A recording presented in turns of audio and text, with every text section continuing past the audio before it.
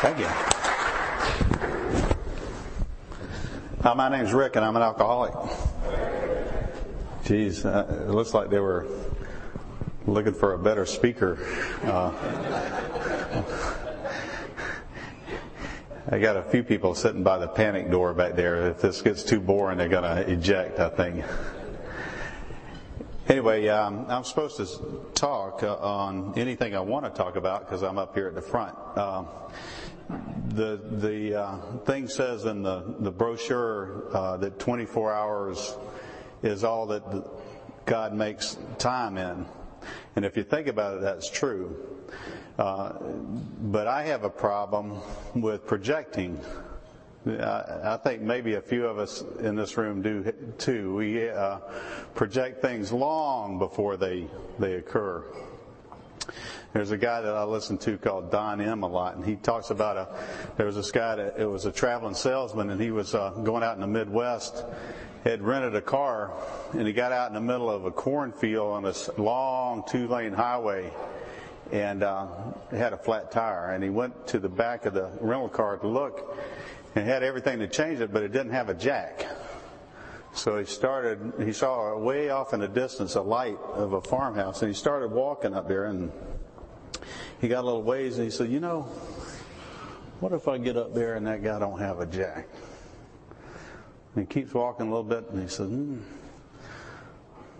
what if I get up there and there's nobody home? And he keeps walking a little bit ways, and he says, what if I get up there and the guy's home and he's got a jack and he won't let me use it? And walks a little farther, and he said, what if I get up there and the guy's got a jack, he lets me use it, and I get back there and won't fit the car? And pretty soon he finds himself, and he's thinking these things all the way up there, and he gets to the porch of the farmhouse, and a light comes on, and this old farmer opens the screen door, and he's got one of his old stocking caps on like they used to have, and he says, can I help you, sir? And the guy looks at him and says, I didn't want to borrow your damn jack anyway. So that's what happens when I project. I get all bent out of shape about something, and it doesn't ever occur. Most of the time, all of the things that I conjure up in my brain, the bad outcomes and all don't occur. So I guess the perfection of spiritual walk is to live in the moment all the time. I ain't there yet. I got a little ways to go. My home group is Central Orlando AA. I've been sober since September 7th, 1997. And I found a way of living that's replaced my way of living. My way of living was kind of a mishmash of whatever happened next. And it seemed to be the right idea at the time. I was born in Gainesville, Florida, and grew up around there till I was about 11 years old. Then we moved to St. Augustine, middle-income family. Somewhere along the way, I decided that I was different than everybody else. When everybody else knew what to do in junior high and high school, I didn't. I missed the meeting where they discussed how to be a nice, popular guy. And that was a conception of myself. No matter what happened, I knew that I was different than everybody else. I didn't fit in. Until there was this one day when I was 17 years old, senior in St. Augustine High School. Is there anybody named Bill Bissett or Larry Davis in the audience?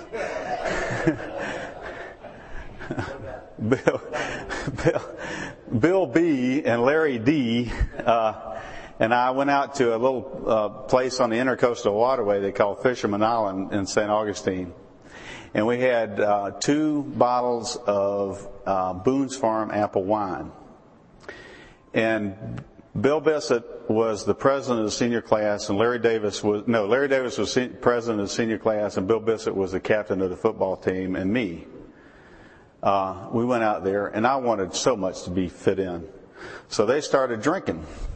And they would sip on that apple wine, and I grabbed the other bottle, and I downed it pretty quickly, just to prove something. And pretty soon, I got to where I could talk with those guys, and I felt comfortable. Matter of fact, by the end of the evening, I felt sorry for those guys that they couldn't be like me, and that I'd found a way to fit in. Well, that's where it started, and every chance I got, I felt bad the next day, like a lot of us do. But a few weeks later, I had a chance to fit in again, and then I got to the University of Florida, and I joined a fraternity, and I fit in a lot there. Every chance I get to fit in, I'd fit in. But the problem was that when I wasn't drinking, I was this guy that was filled with shame, fear, guilt, and remorse. Some of it justified, but most of it not. Most of it was this thing I was talking about where I projected. And in the past, I wish I'd have said something, and in the future, I was trying to figure out what I was going to say.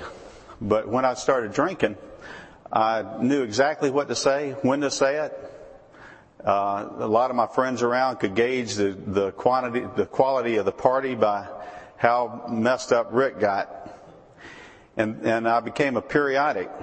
So through school, I'd study real hard for a while, and then I'd get to a point where I'd just blow it out. I'd just have a weekend where I'd go crazy.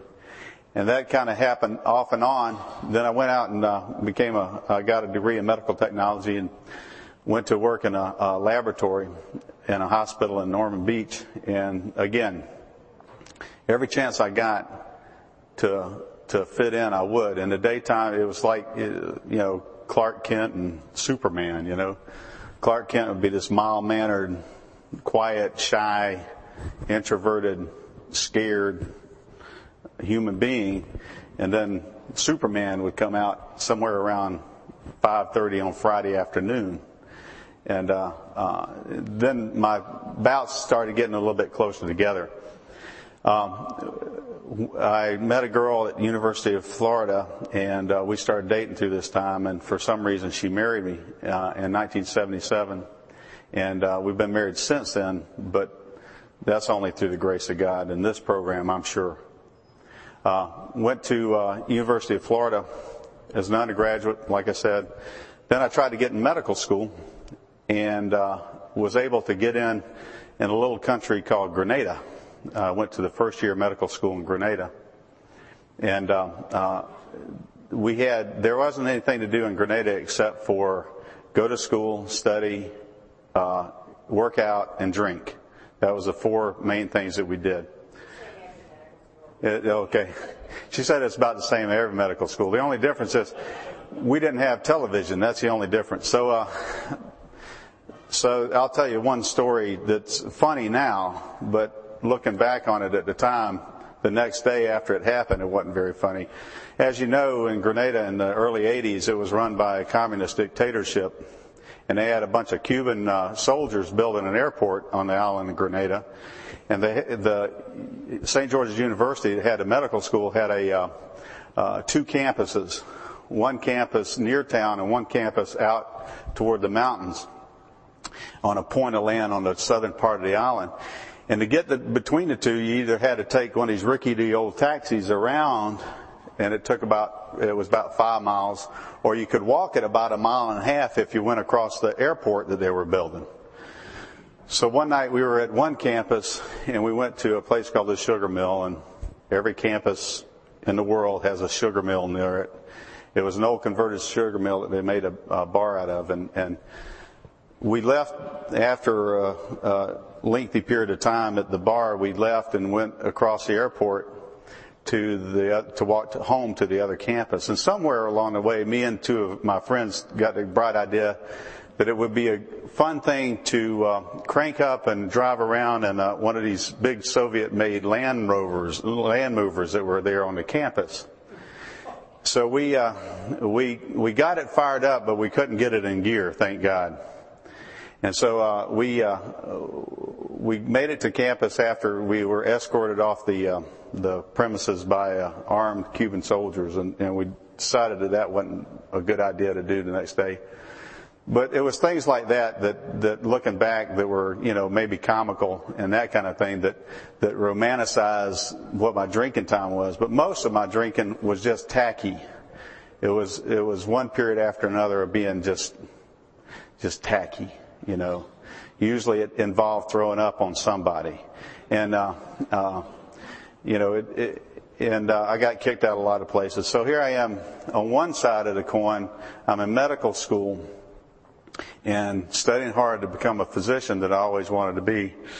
And on the other side, this other part of me that wanted desperately to fit in and was willing to go to any length to do it, and I found a way to fit in with alcohol.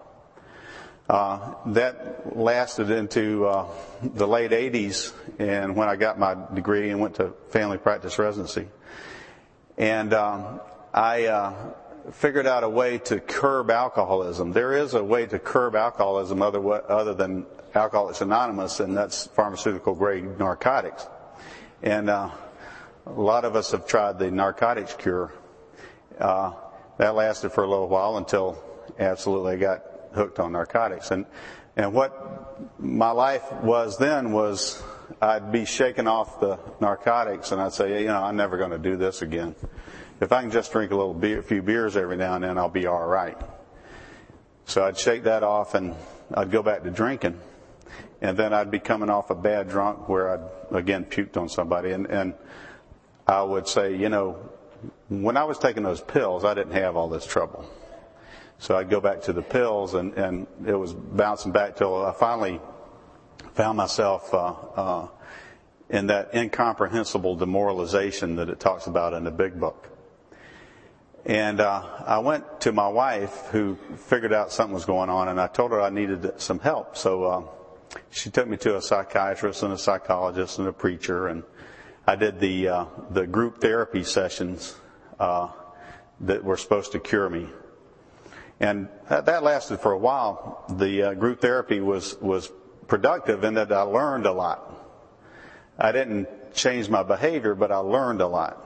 I learned about the disease of alcoholism and how it affected people, and the phenomenon of craving that it talks about, and I could understand all that, but it didn't change anything that I was doing on the inside. The thing that saved me was that the psychologist who ran the group therapy had a wife, and his wife was not a therapist, but she had about 15 years of sobriety in AA. And she'd take me aside after the meetings and she'd say, Rick, you can talk all that BS in here all you want to, but you need to go to an Alcoholics Anonymous meeting. I said, no, I'm not, it's not that bad. It's not that bad. Well, it got that bad. It got to where I couldn't show up for work most Monday mornings. I was lying to my wife, lying to everybody around, and that dichotomy of who I wanted to be in my mind and who I was kept getting farther and farther apart. And it took an awful lot of emotional energy to keep that together.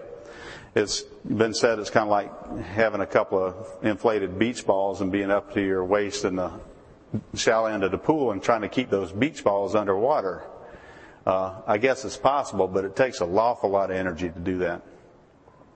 And after a while of doing that, just to get her off my case, I went to an AA meeting. And my perception of Alcoholics Anonymous was not what I found in AA. What I found was a couple of guys. The first meeting I went to, there wasn't but about 3 or 4 guys in there, and they accepted me and they said, keep coming back. You're in the right place. Of course, I didn't think I was in the right place. So for the next couple of years, I audited AA. Has anybody audited AA? You go and you sit in the back and you come in a little late and you leave early. Just like in college. I audited a couple of courses in college. You don't have to take the test. You don't have to worry about a grade. And you can leave any time. And again, I learned a lot about Alcoholics Anonymous. And then came the time where that dichotomy of who I wanted to be and who I was got so big that it broke. And I said the prayer that a lot of us say. I was in my truck parked in the parking lot on September 7th, 1997, and I said, God, I can't do this anymore. If you're really there, I need your help. Now, I'd brought up in the Southern Baptist Church, so I had a lot of religion. I had a whole lot of religion. But evidently, I believe that this is a disease of perception, because whatever I heard in the church got to my brain, but it didn't get to my heart. Now, I've got a big family. I've got 4 brothers, and 2 or 3 of those guys sat in the same pews that I did their whole life. And they heard the message. They heard about a power greater than themselves that could assist them and help them with their troubles. They heard that there was love out there, and there was peace and comfort and serenity. I didn't hear that. I heard the other side of the coin, about somebody waiting out there to get me, and if I did this, I was done for. So that perception kept up, and when they started talking about a power greater than myself, before I said that prayer in my truck, I thought, I've got God, and God ain't done anything for me so far. But when I said that prayer, something happened. It wasn't a blowing wind like Bill Wilson talks about. It wasn't a burning bush, but there was some kind of peace that came over me that told me that it was going to be all right.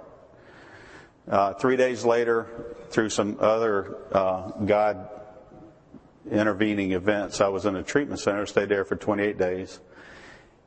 And there's a lot of debate about treatment centers, whether, they help you or not. It helped me. It took me out of society long enough to have a good look at the 12 steps of Alcoholics Anonymous. And I started practicing what it said in the big book. I picked it up, I read it, I got some tapes, I became a student of it, and I started applying it and doing what it told me to do. I got when I got back, I got a sponsor. I started working the steps. I worked 1 through 9 the best I could. I live today on 10, 11, and 12 the best I can. Every now and then I do a inventory and try to keep things out of the way as much as I can. And that's the way my spiritual journey has been. It hasn't been in the constant moving forward variety. It's been in the herky-jerky variety. That's where I take 2 steps forward and 1 step back. I do something completely off the wall, stupid, and then I say, okay, God, I messed up. What can we do about it to change it and move on? I go to meetings regularly. I try to help people when I can, as far as newcomers and that kind of thing. But I still have this problem that I talked about beginning with, about expecting things to happen that don't really happen. I heard in the rooms of Alcoholics Anonymous, false expectations. We've heard about it in several different ways. False expectations is like if you went up on the roof with a box of marbles and you got a piece of paper, a legal piece of paper, and you drew a line down the middle of it and you wrote over on one half of the paper in one column up, and you wrote on the other column down. And then you got one of those marbles and held it off the side of the building and let it go.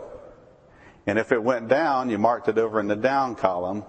And if it went up, you marked it over in the up column.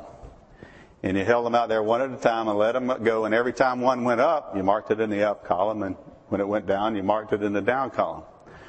Well, pretty soon, if you're sane, you recognize a pattern. And of course, the joke is, the key to serenity is figuring out the pattern before you lose all your marbles. But the take-home message is much deeper than that. For alcoholics, particularly for me, I'll hold that 837th marble out there saying, this one's going to fly. This one's the one that's going to fly.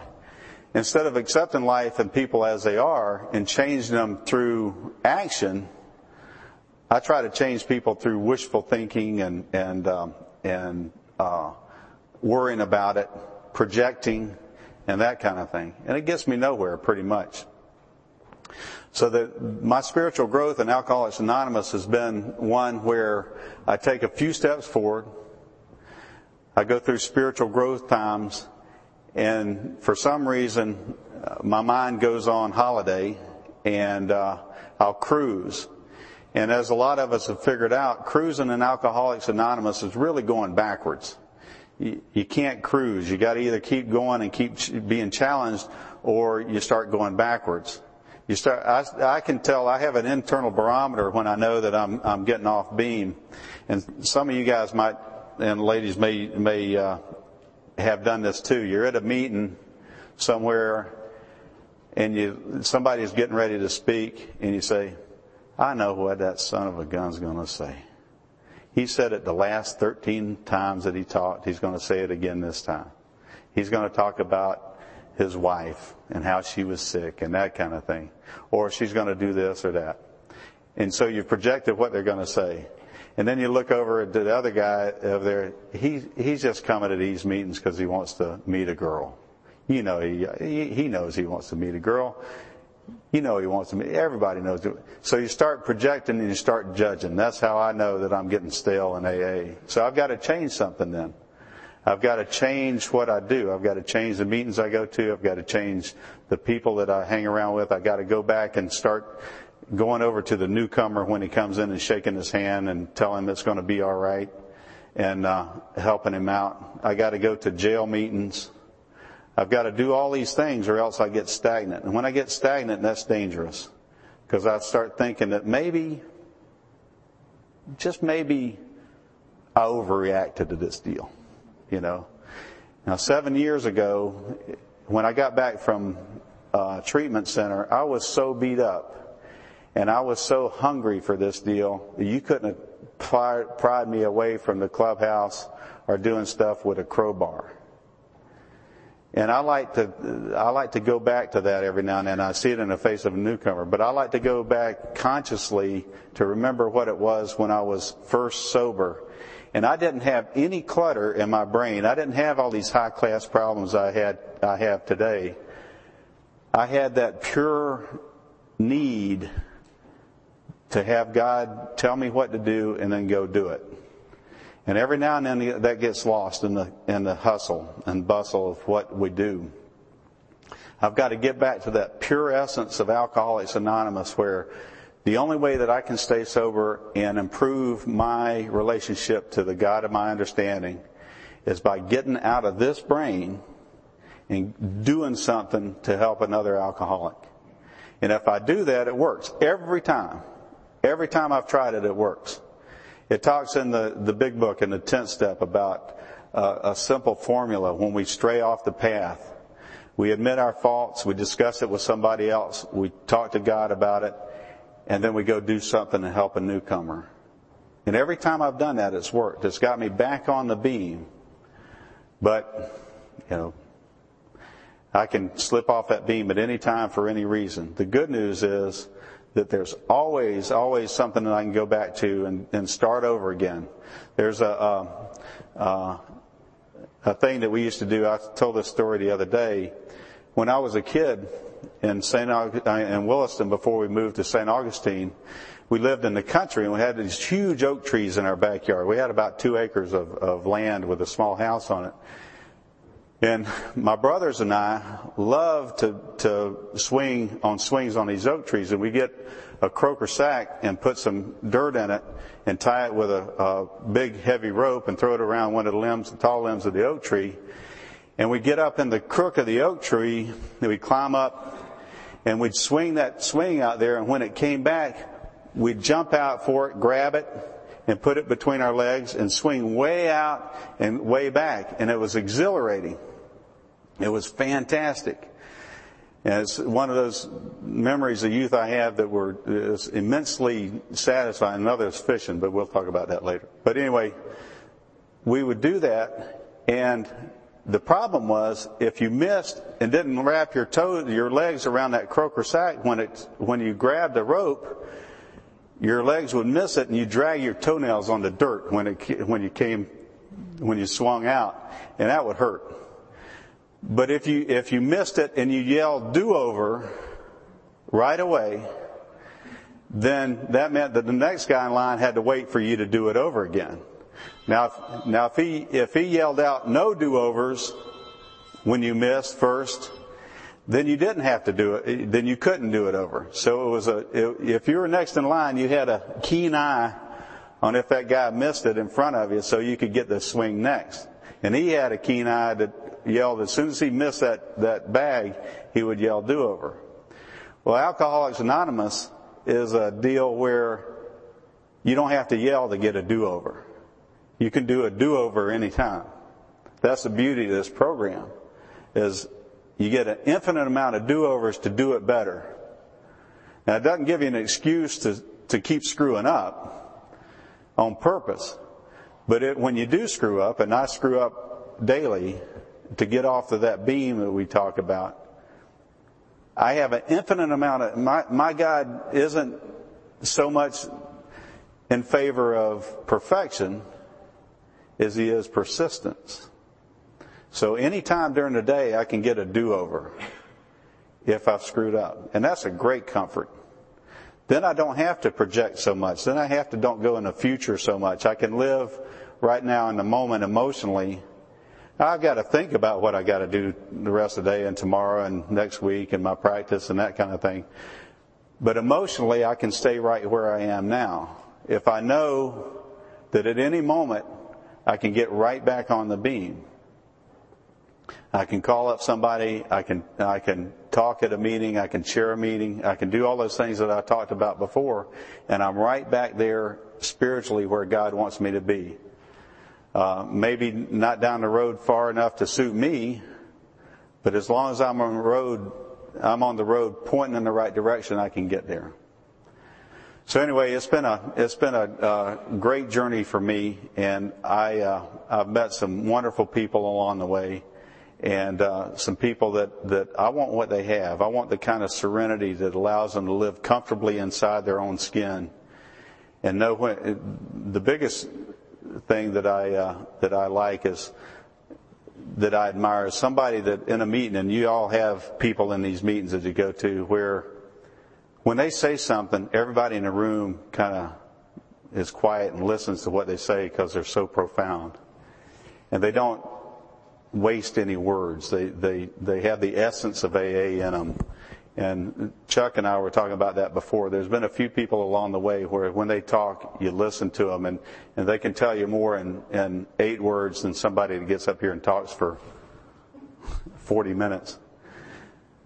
The other thing that Chuck told me once when I was speaking and giving a lead is that always when you're finished, quit talking. So I'm about finished, and so I'm going to quit talking. Thanks for letting me come talk to you, and have a good rest of the day, and enjoy your stay in Orlando. Thanks.